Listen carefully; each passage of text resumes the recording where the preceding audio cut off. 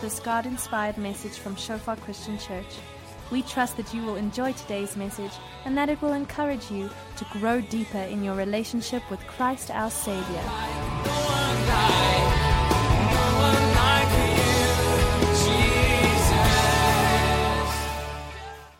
For quite some time now, I've been wanting to share a bit around the Psalms. Just for interest's sake, who of you have heard, have sat in a sermon on one of the Psalms before? Okay. Who of you have sat in a sermon about the Psalms in the last 5 years or so? Okay. Not that many.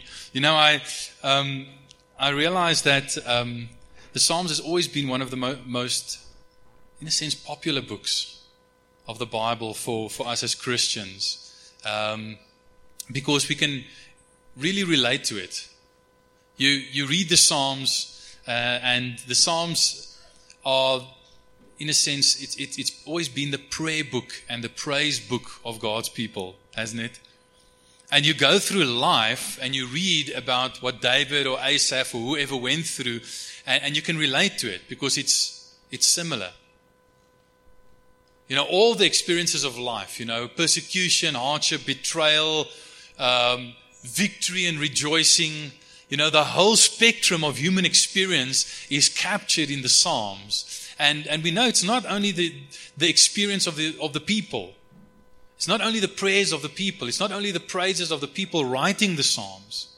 But we know that the Holy Spirit inspired those prayers. The Holy Spirit inspired those praises. So this is how God wants us to pray.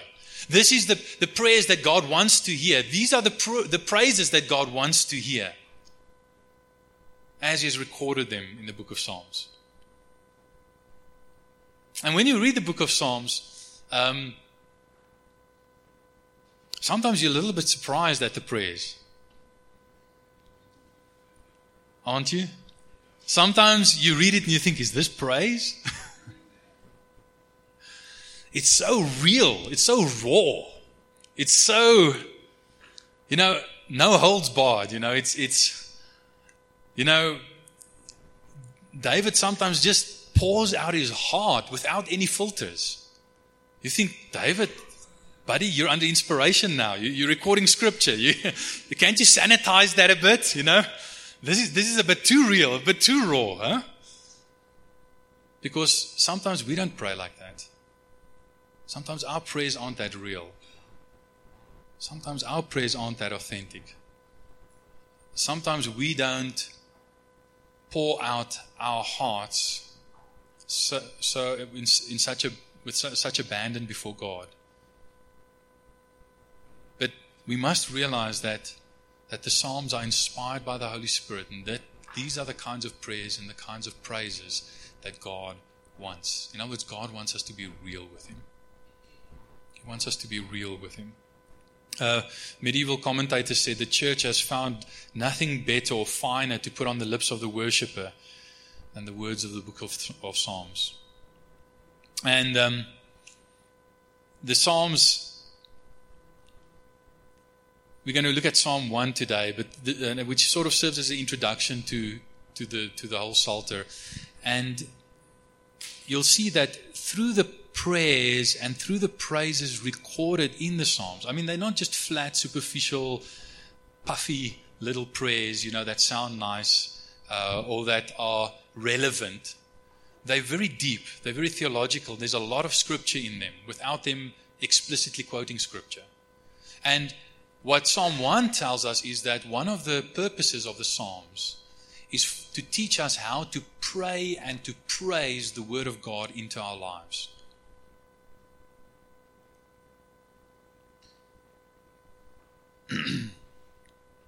One of the most difficult things and one of the most frustrating things in my life is that I often know what the Word of God says about something, but I'm unable to consistently do it. I don't know, is there anyone who can relate to that? You know, we know the word says something, but somehow between hearing the word and even understanding the word and applying the word, there seems to be this gulf, this big gap, this chasm that we cannot always cross. And we find ourselves being so inconsistent in applying the word of God.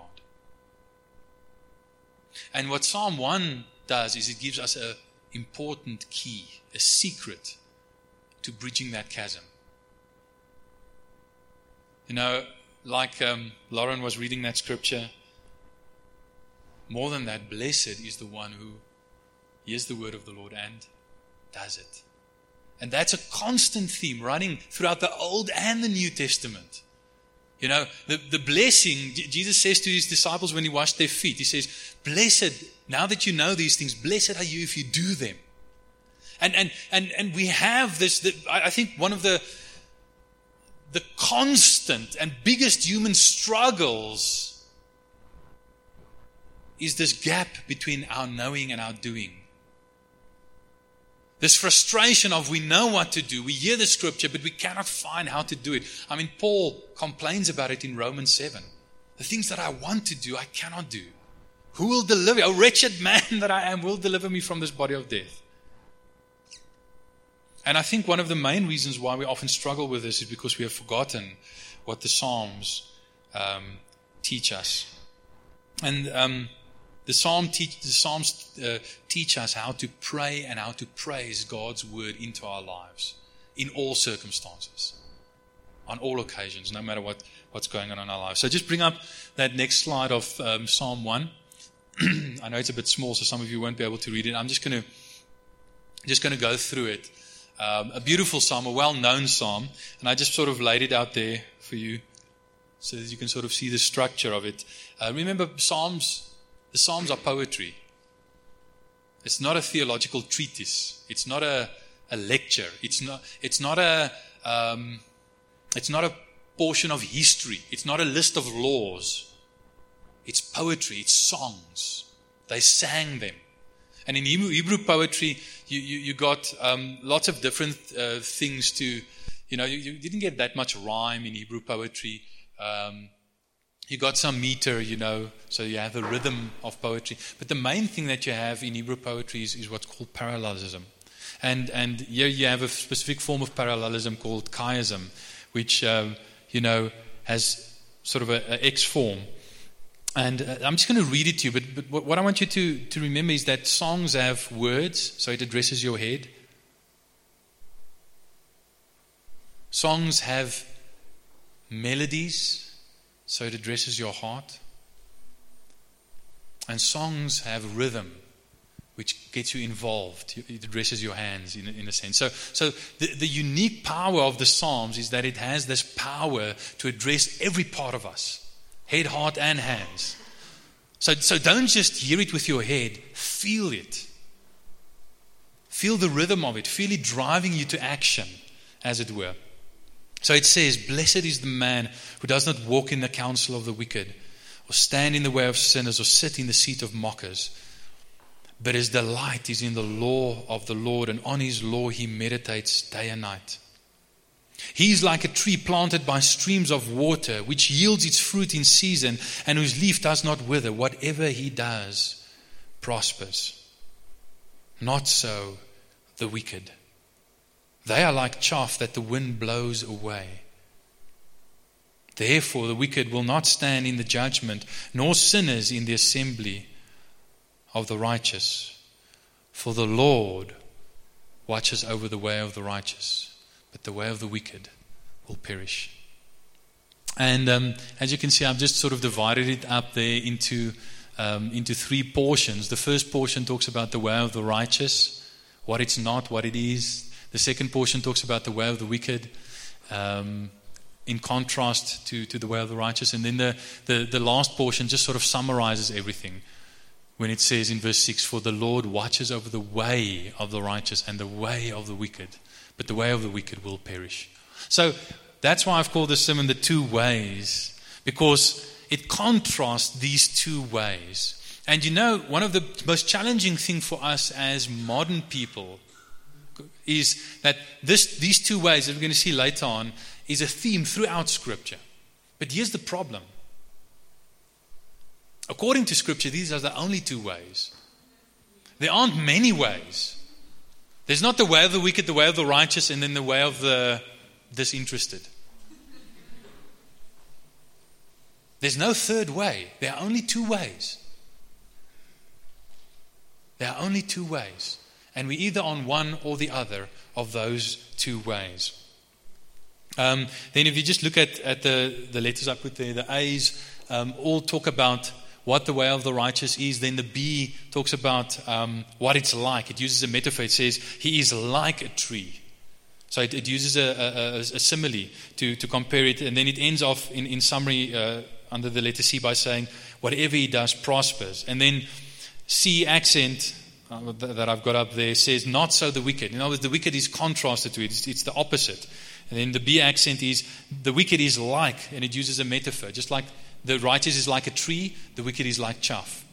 Okay, and then A accent says, therefore the wicked will not stand in the judgment, or sinners in the assembly of the righteous. Notice it talks about the counsel of the wicked, the way of sinners, the seat of mockers, and in mirror image of that is the judgment and the assembly of the righteous. And then it summarizes it. So let's just look at this psalm and see what it means. It starts off by saying, blessed is the man. Blessed. Now, as I've said before, often people say blessed means happy. But I really think that's a weak translation of the word blessed. Blessed means a lot more than happy. It includes the thought of being happy. It includes the thought of being, yes, you are to be congratulated. You know, it's a good word. Blessed is a good word. But it's not just happy. To say blessed are the happy, it just doesn't work. I mean, if you look at the Beatitudes, one of the Beatitudes is, blessed are those who mourn. Right? Is Jesus saying blessed are the sad, or happy are the sad? You can be blessed. You cannot be happy when you're sad, but you can be blessed when you're sad. So a blessing is a lot more than just happiness. What is blessing? Often it's good to look at a word and define it by its opposite. The opposite of blessing is cursing. So what do you mean when you say someone is cursed? Cursed is someone. You mean more than sad. You mean things routinely go wrong in their lives, right? You mean there seems to be a supernatural negative influence in their lives. Right? So therefore, if blessing is the opposite of cursing, then blessing would be a supernatural positive influence in someone's life, so that things seem to routinely go right in someone's life, even when they go wrong. That's when you say they're blessed. And the contrast in this psalm talks about blessing as the flourishing of a well-watered tree versus cursing as the fading of the wind-blown chaff. In other words, when you're blessed, there's an increase, there's a growth in everything, in a good sense. Whereas if you're cursed, there would be a decrease. There would be failure, decrease all the time from it. Okay, so it says, blessed is the man. And I just want to note there that man does not, as we as modern people sometimes think, exclude women. Okay?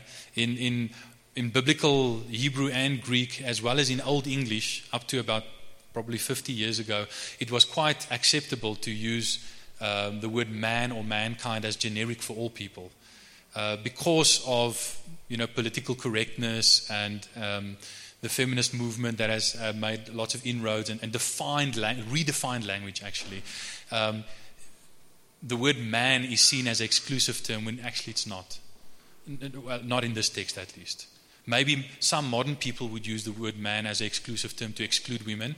The Bible doesn't. It uses it as a representative term for people in general. So ladies, please don't think that you're excluded in this. So verse 1 tells us what the blessed person doesn't do, and then verses 2 and 3 tell us what they do. Okay, so let's look at verse 1. Blessed is the man who does not walk in the counsel of the wicked, who does not stand in the way of sinners, who does not sit in the seat of scoffers. In other words, it's using, can you see the parallelism there? Blessed is the man who does not, and each time it has a verb. Walk, stand, sit in the counsel, the way, the seat of the wicked, the sinners, the scoffers, or the mockers.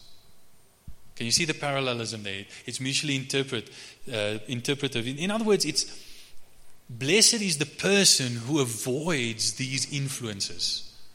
Blessed is the person who settles down in these places where this kind of thing, wickedness, sin, or whatever reigns. So, blessed is the man who does not stand in the way of sinners. Notice that little word "way," and it's repeated again in the last verse of the psalm, right? The Lord watches over the way of the righteous, but the way of the wicked will perish. It's a very important word. It comes at the beginning and the end of the psalm. So this psalm is about ways. Now, your ways aren't just, the path that you walk on physically. It's your way of life. In a sense, it's your habits. It's your lifestyle. And what he's saying here is the company you keep and the counsel you receive and the identity you accept determines your lifestyle, your habits, your ways. And you are blessed if you make sure that certain influences are not do not form your habits. Because here's the thing. Remember that first we form our habits and then our habits form us. First we choose our habits, but once you've chosen your habits, you've got to live with the habits that you've chosen. And habits are powerful things. They're like a psychological force of gravity. I mean, gravity, you can say, okay, gravity is a bad thing, I cannot fly around because of gravity. I cannot be Superman. But it's also a good thing. I mean, if gravity were not there, you'd float off into space. Right? Everything would float off into space, You'd have to tie everything down. So in a sense, breaking free of gravity is hard, and if you want to send a rocket ship to the moon, it takes a lot of energy and you have to have quite a big, strong rocket, to break free of the power of the force of gravity. And it's the same, it's hard to break bad habits on the bad side. So all of you know that. Whether you bite your nails or, whether you come from a sort of a very wild background and you were sexually promiscuous before marriage and it became a habit and you want to break it, or drug addiction, or just, even your verbal culture, using foul language or swearing, Many of you have struggled with those and many other destructive or difficult habits to break. And most of those bad habits, probably all of them, we picked up when we walked in the counsel of the wicked, when we stood in the way of sinners, when we sat in the seat of scoffers. Right? We picked up their way of life.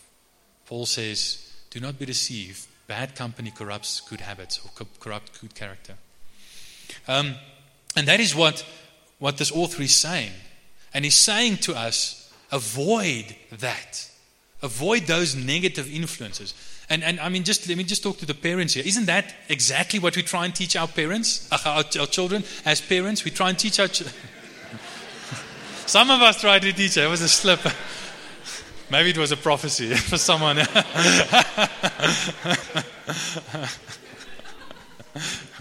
We try and, that's exactly what we try and teach our children. We don't want them to pick up these bad habits because we've seen how destructive it's been in our lives and in the lives of the people around us. And we say, don't, avoid that. Note also that there's this communal aspect about it. Much of your way of life, much of your lifestyle, much of your habits are formed in community. Now, that doesn't mean we should completely avoid sinners. Jesus didn't. And in fact, that is one of the main things that the Pharisees accused him of. You eat with sinners and tax collectors and all kinds of unsavory characters. Haven't you read Psalm 1? And Jesus would say, yes, I've read it. I just understood it a little bit different from you. Psalm 1 doesn't say that I should avoid the wicked and sinners and the scoffers. It says I should not walk in their counsel. I should not stand in their way. I should not sit in their seat. In other words, they shouldn't influence me, but I should influence them. Hello? Are you just a thermometer of the spiritual and moral temperature in your environment? Are you being formed by what's going on in your environment? Are you just a product of your environment? Or are you a thermostat that determines the spiritual temperature of your environment? We shouldn't be afraid of the world. We should not avoid the world.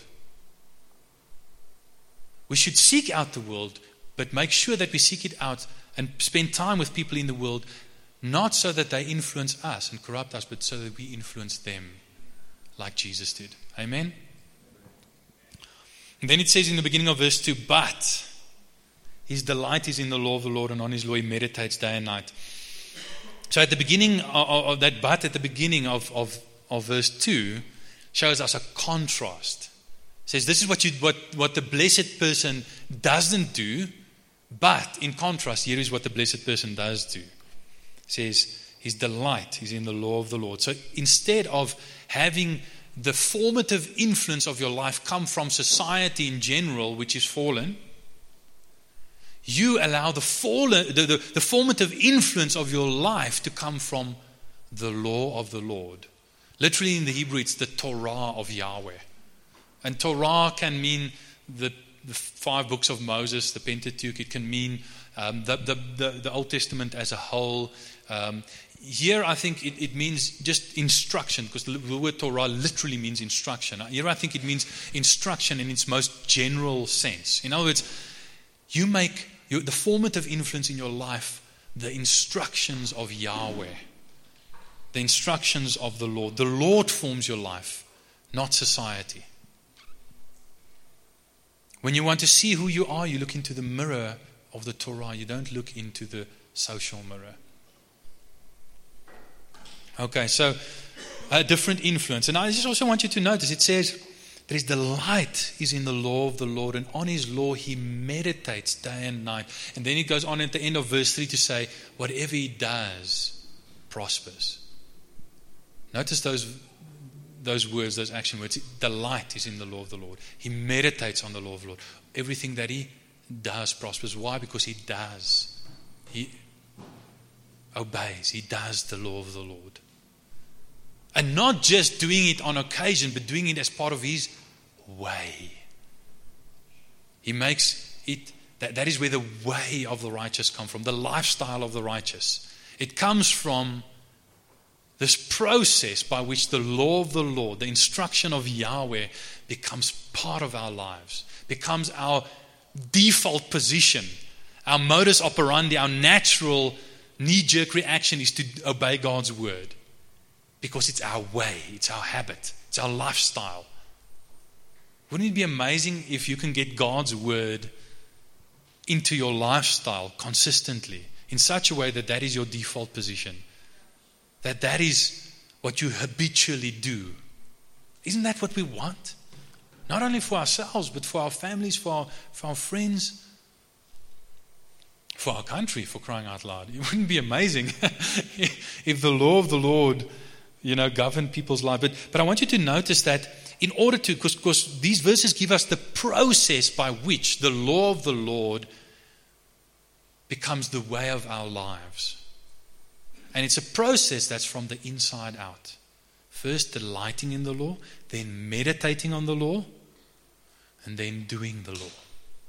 Can you see that? Can you see that inside out process? The world so often tries to change us from the outside in.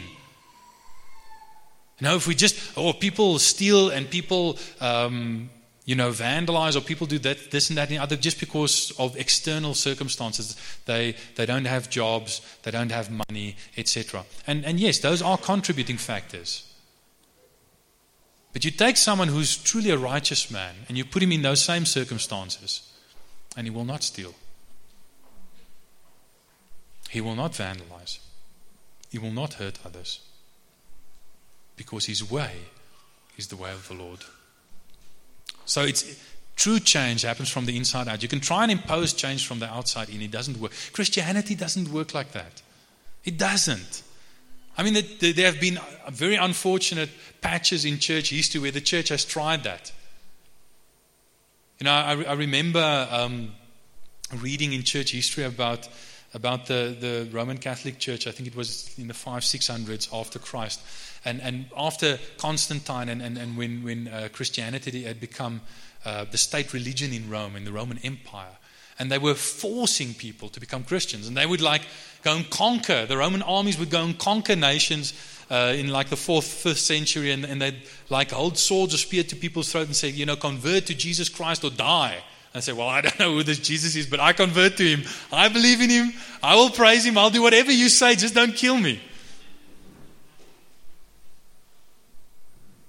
And we saw what the result of that was. The Dark Ages. Christianity is not something you can impose on anyone. It's not something you can force anyone to walk in. It has to happen from the inside out. It has to start with delighting in the law of the Lord, meditating on it, and then doing it because you want to. Whatever you delight in with your heart and think on with your head, you will eventually act on with your hands. Can you see that progression of head, heart, and then head and hands? Okay, so delight in the Torah with your heart leads to meditating on it with your head. Notice he says he meditates on it day and night, and that means that obviously he's memorized it. Right? If he meditates on it day and night, it means he's memorized it. It means he can lie on his bed with the lights off and meditate on it. I mean, there are scriptures that actually talk about. Let me just actually read that one in Psalm 119. It's interesting. Psalms is the longest book in the Bible by far. I always find it very telling that the longest book in the Bible is specifically focused on praise and worship. That tells us something, doesn't it? And it has the shortest chapter, which is Psalm 117, which I'm actually going to share on tonight at the worship evening. And it also has the longest chapter, which is this one, Psalm 119, in the entire Bible. So in verse 148, it says, "My eyes are awake before the watches of the night, that I may meditate on your promise," or on your word. So I lie awake. It's dark, still the part of the night watches, but I've memorized your word, and therefore I can meditate on it. So one of the first steps to meditating on the word is actually memorizing it.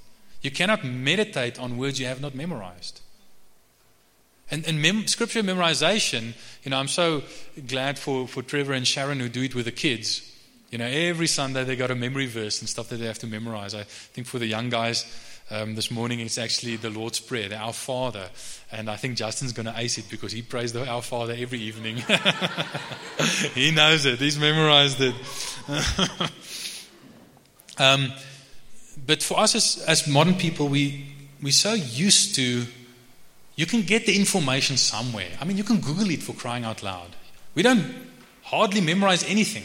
I mean, in years gone by, people would still memorize telephone numbers. Right? You remember those days? Long ago, when you only had landlines, no cell phones, and you actually had to memorize cell phone numbers? Now we don't anymore. Everything's like on your cell phone. You just pull out your cell phone, type in the name. We've trained our brains not to memorize things. We're really bad at memorizing things. I mean, in those days, before email, when someone phoned you and your boss phoned you and gave you instruction on the phone, you had to make sure you either had a piece of paper and a pen to write it down, or you had to memorize the instruction. Now you say, "Excuse me, boss, can you put that on a mail and just pop it to my inbox?" because I don't want to remember it. And we've trained our brains not to remember. We're really bad at remembering, aren't we? But we need to memorize Scripture. Because when the demon's at the door, even if you have a little, pocket Bible like me, there's not time to pull it out and start searching, where's the right Scripture for that? It's got to be in your heart. It's got to be in your mind, so that the Holy Spirit can activate it and use the sword of the Spirit. Use the sword of the Spirit. I mean, it's like some of us, just by the way, when Ephesians 6 talks about the sword of the Spirit, the Greek word used there is not logos. It's rhema. The sword of the Spirit is not your Bible. Hello? This is not the sword of the Spirit. The sword of the Spirit is what you've memorized, what's in your heart. Ooh, some of us have a little pocket knife of the Spirit. Or a needle of the Spirit. I'm going to prick the devil when he comes, with my needle of the Spirit. So I've got 3 scriptures that I've memorized. And then some of us have like a broadsword of the Spirit. A makulu thing that you can cut the devil down to size with. Okay. Then the next step is to think about it. Once you've memorized Scripture, how do you meditate? First step is to memorize it, then you think about it. Mull over it.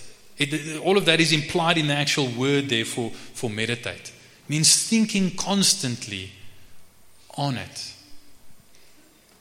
And the beautiful picture in the Bible is of course of sheep ruminating.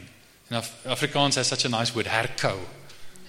Re-chewing the word. The sheep would chew the cud, so they'd like bring it up and sort of re-chew the food. And in a sense, that's why we're the sheep. And Jesus is the shepherd. We like sheep. We can actually ruminate. We can chew the cud. And that's when we really digest it and it becomes part of our lives. And then the word for meditate there means a bit more than just meditation. It's more than just thinking. It actually implies verbal action as well. So it implies whispering or murmuring. So when you meditate in the biblical sense, there's also an actual speaking of the words, murmuring them, repeating them, saying them over and over. So there's a verbal aspect, and the rest of the points about meditation are all on that. So murmuring it. In other words, speaking it to yourself. Speaking Scripture, the law of Yahweh, the law of the Lord to yourself. Over and over again. Have you ever seen Orthodox Jews meditating? Like in Jerusalem at the Wailing Wall, they'll sit there with their black clothes and their back hats and their tassels and stuff, and they'll go like this, and they'll, be murmuring, to themselves. That's meditating. They'll sort of sit there and rock like this, and they'll speak, under their breath while they do that.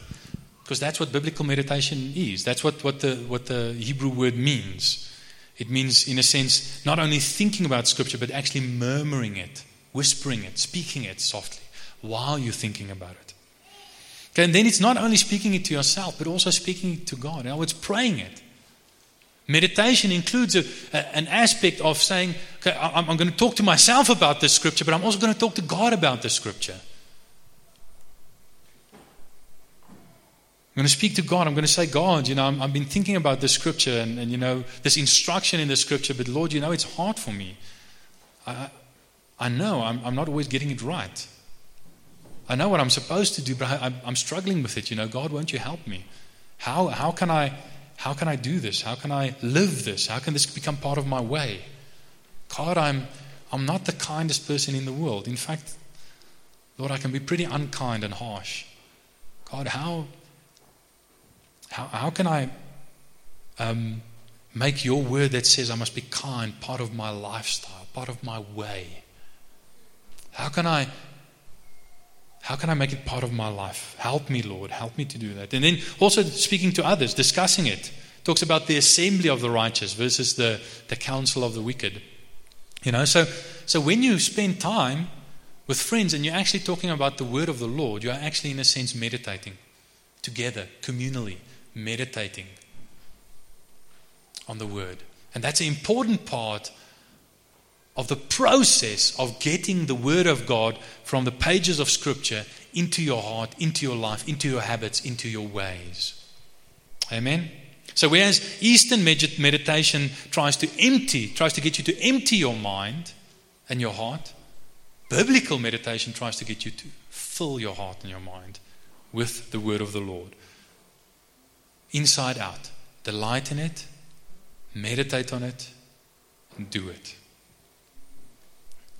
So meditating with the head leads to doing with your hands. Blessed is the person, the blessed person, is likened to a well-watered tree. And I like the image here. It's such a beautiful image. It talks about, he delights and meditates. And now delighting and meditating are sort of private things. Delight is like something in your heart, a feeling in your heart. Meditating, it starts in your heart and in your mind, and then it slowly goes out, into murmuring, into speaking to yourself, to God, to others. But it's not something you can see very plainly in someone's life.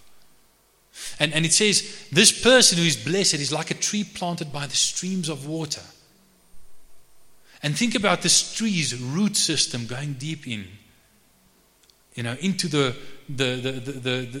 rich source of water, of the stream flowing by it, and drinking in that water. You cannot see the roots. Just like you cannot see those things in the heart, in our hearts, that allow us to drink from the streams of God's Word. Can you see that? In other words, there's sort of a hidden, I almost want to say private. I don't like the word private because, in our world with the private-public divide, the sacred-secular divide, it's like, religion is a private thing, keep it private. But I mean private in the good sense of the word. Like when God says, go into your inner room, close your door. There's a private life with God that must precede your public life with God. And your private victories will always precede your public victories. Hello? If you're not delighting, if you're not meditating, you will not be blessed in all that you do, because you won't be consistently able to do what you want to do and what's in God's Word. Isn't that so? And just also, some of you might read that, whatever he does prospers. It sounds like such an absolute statement. And some of you might say, come on, I've been a Christian for long enough to know that not whatever I do seems to prosper, In fact, the wicked seems to prosper sometimes. And even some of the Psalms say that. Some of the Psalms are complaints by David, Lord, why are the wicked prospering? Why is it going so well with them? Now, so is this like just a superficial, stereotyped view of, just be good and then you'll be blessed and then everything will go right in your life, nothing will ever go wrong? Is that what the psalm is saying?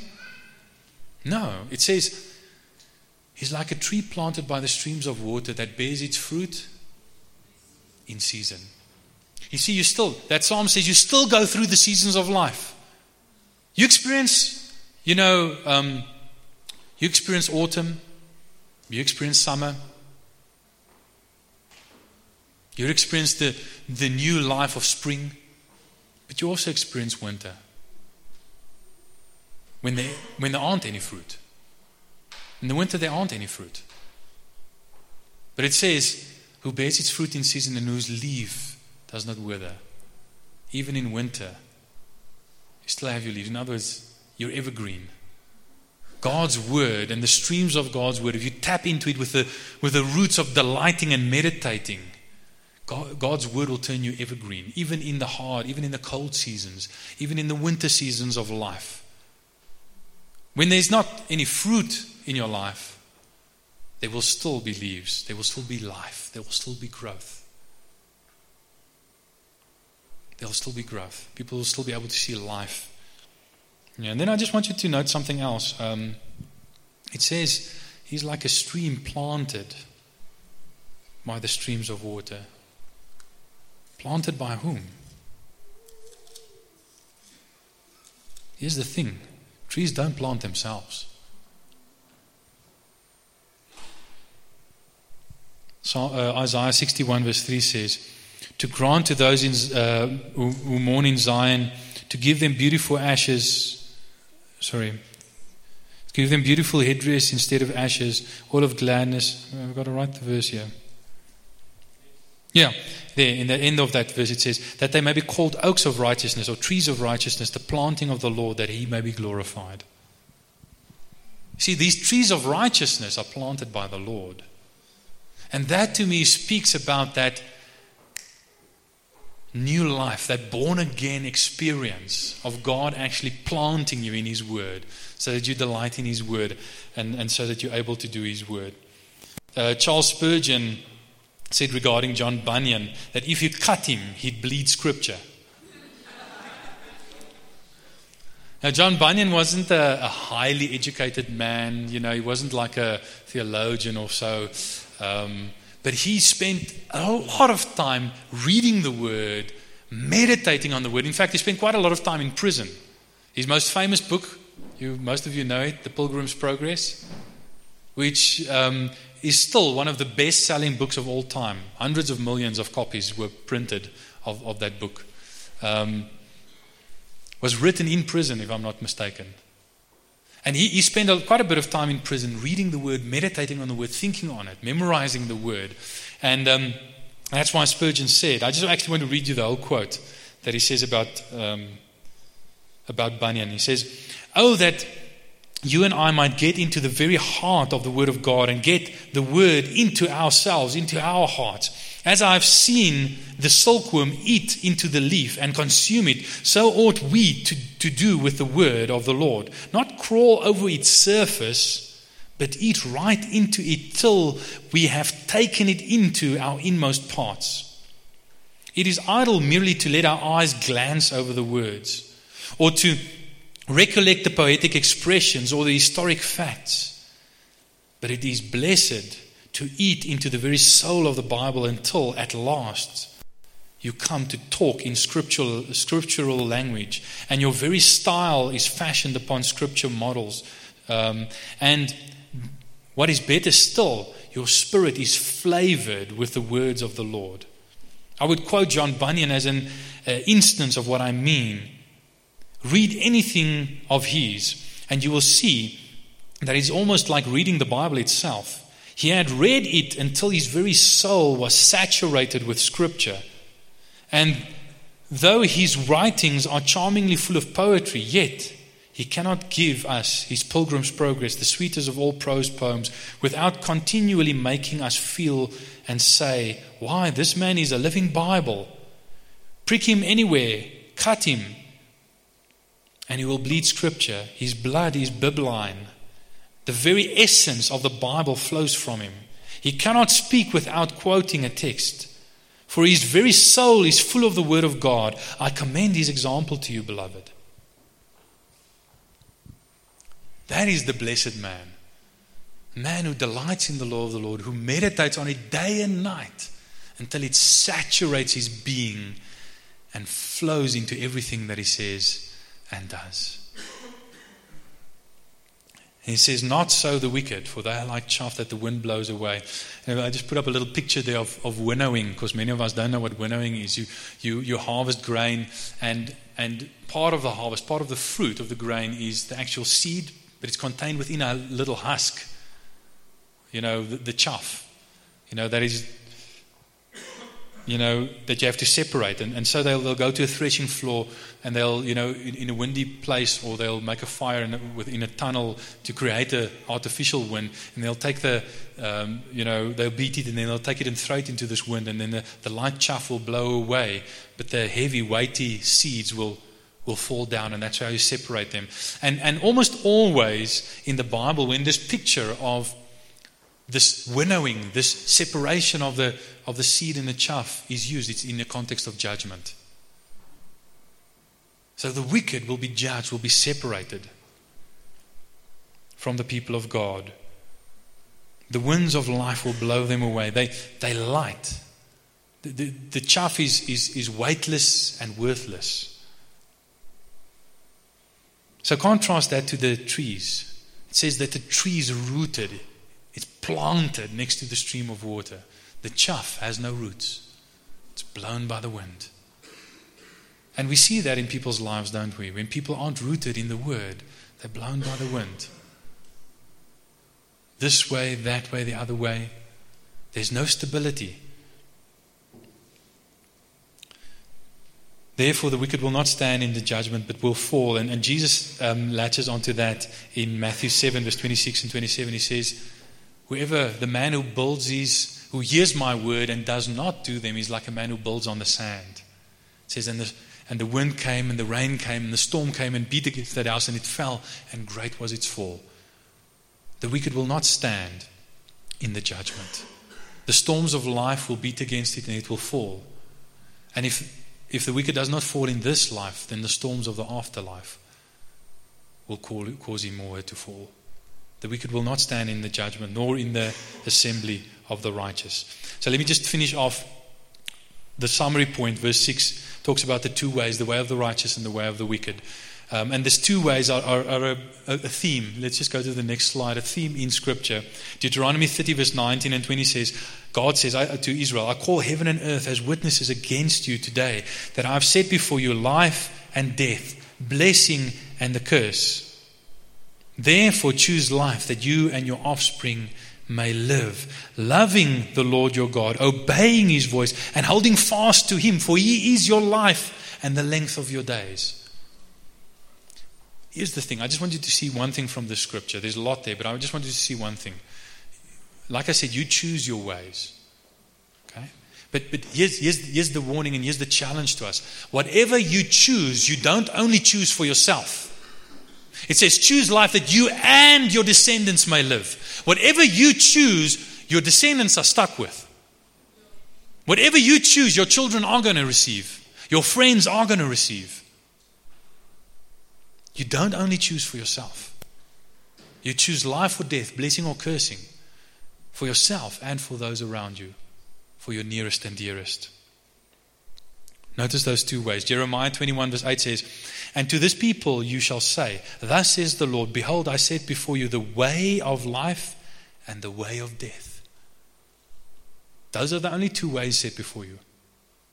Those two paths, the way of life and the way of death. Matthew 7 verse 13 and 14, Jesus says, enter by the narrow gate, for the gate is wide and the way is easy that leads to destruction.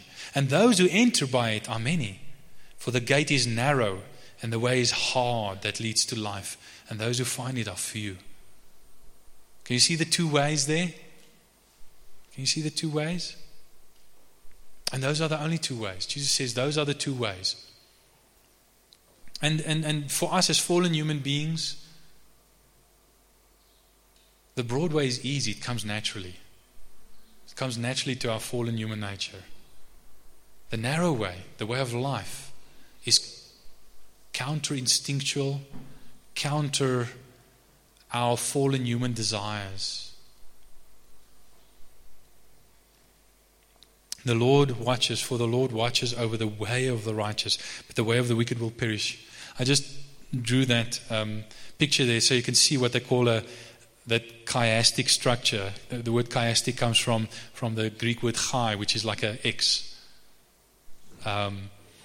And you have the structure where it says, for the Lord watches over the way of the righteous, and then corresponding to the way of the righteous is but the way of the wicked, and then corresponding to the Lord watches over is will perish. Can you see the contrast there? Can you see that? What does that tell us?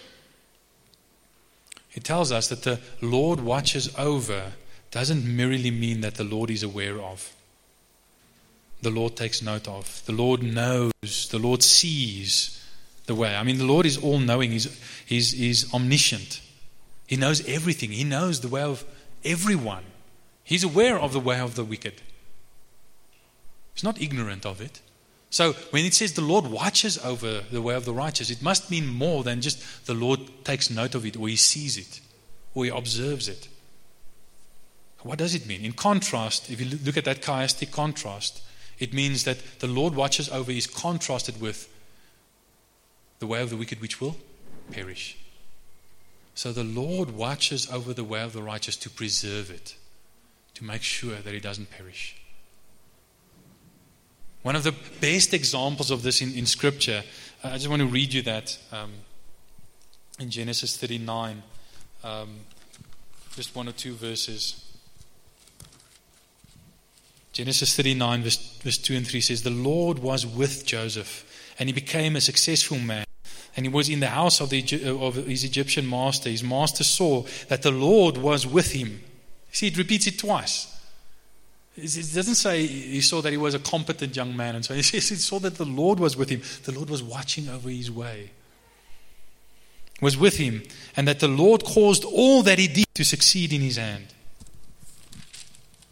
Same thing in verse 21. And the Lord was with Joseph, and he showed him steadfast love and gave him favor in the sight of the keeper of the prison. This is when he's thrown into prison, innocently. Okay? See the seasons of life? Guess what? If you're a righteous man like Joseph, you might still get thrown into prison. You might still be treated unfairly. You might still be persecuted. But even when you're persecuted, even when you're in prison, when you're in Potiphar's house, in prison or in the palace, the hand of the Lord is with you. And the Lord is watching over your way to preserve it from perishing. Can you see that? And verse 3 to 4 says, whatever he does prospers. God is, like Joseph, is watching over your way to prosper it. That doesn't mean everything goes right, but it means everything goes according to God's will. Romans 8 verse 28. For we know that everything works together for the good of those who love God and are called according to his purpose. For whom he foreknew, he predestined to be conformed to the image of his Son Jesus. That is true prospering, being conformed to the image of Jesus. So whether you're in Potiphar's house as a slave, or in prison as a prisoner, or in the palace as a governor, God's going to watch over your way to make sure that you are blessed and that you become more like Jesus every step of the way.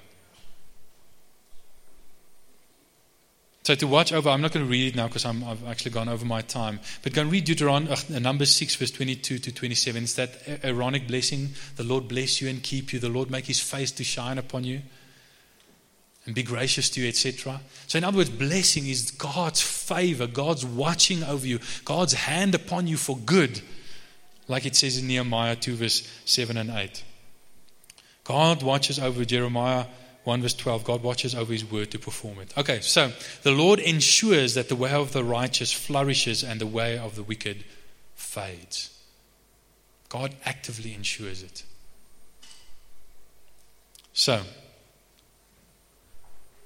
if the counsel of your life determines the course of your life, what counsel do you receive?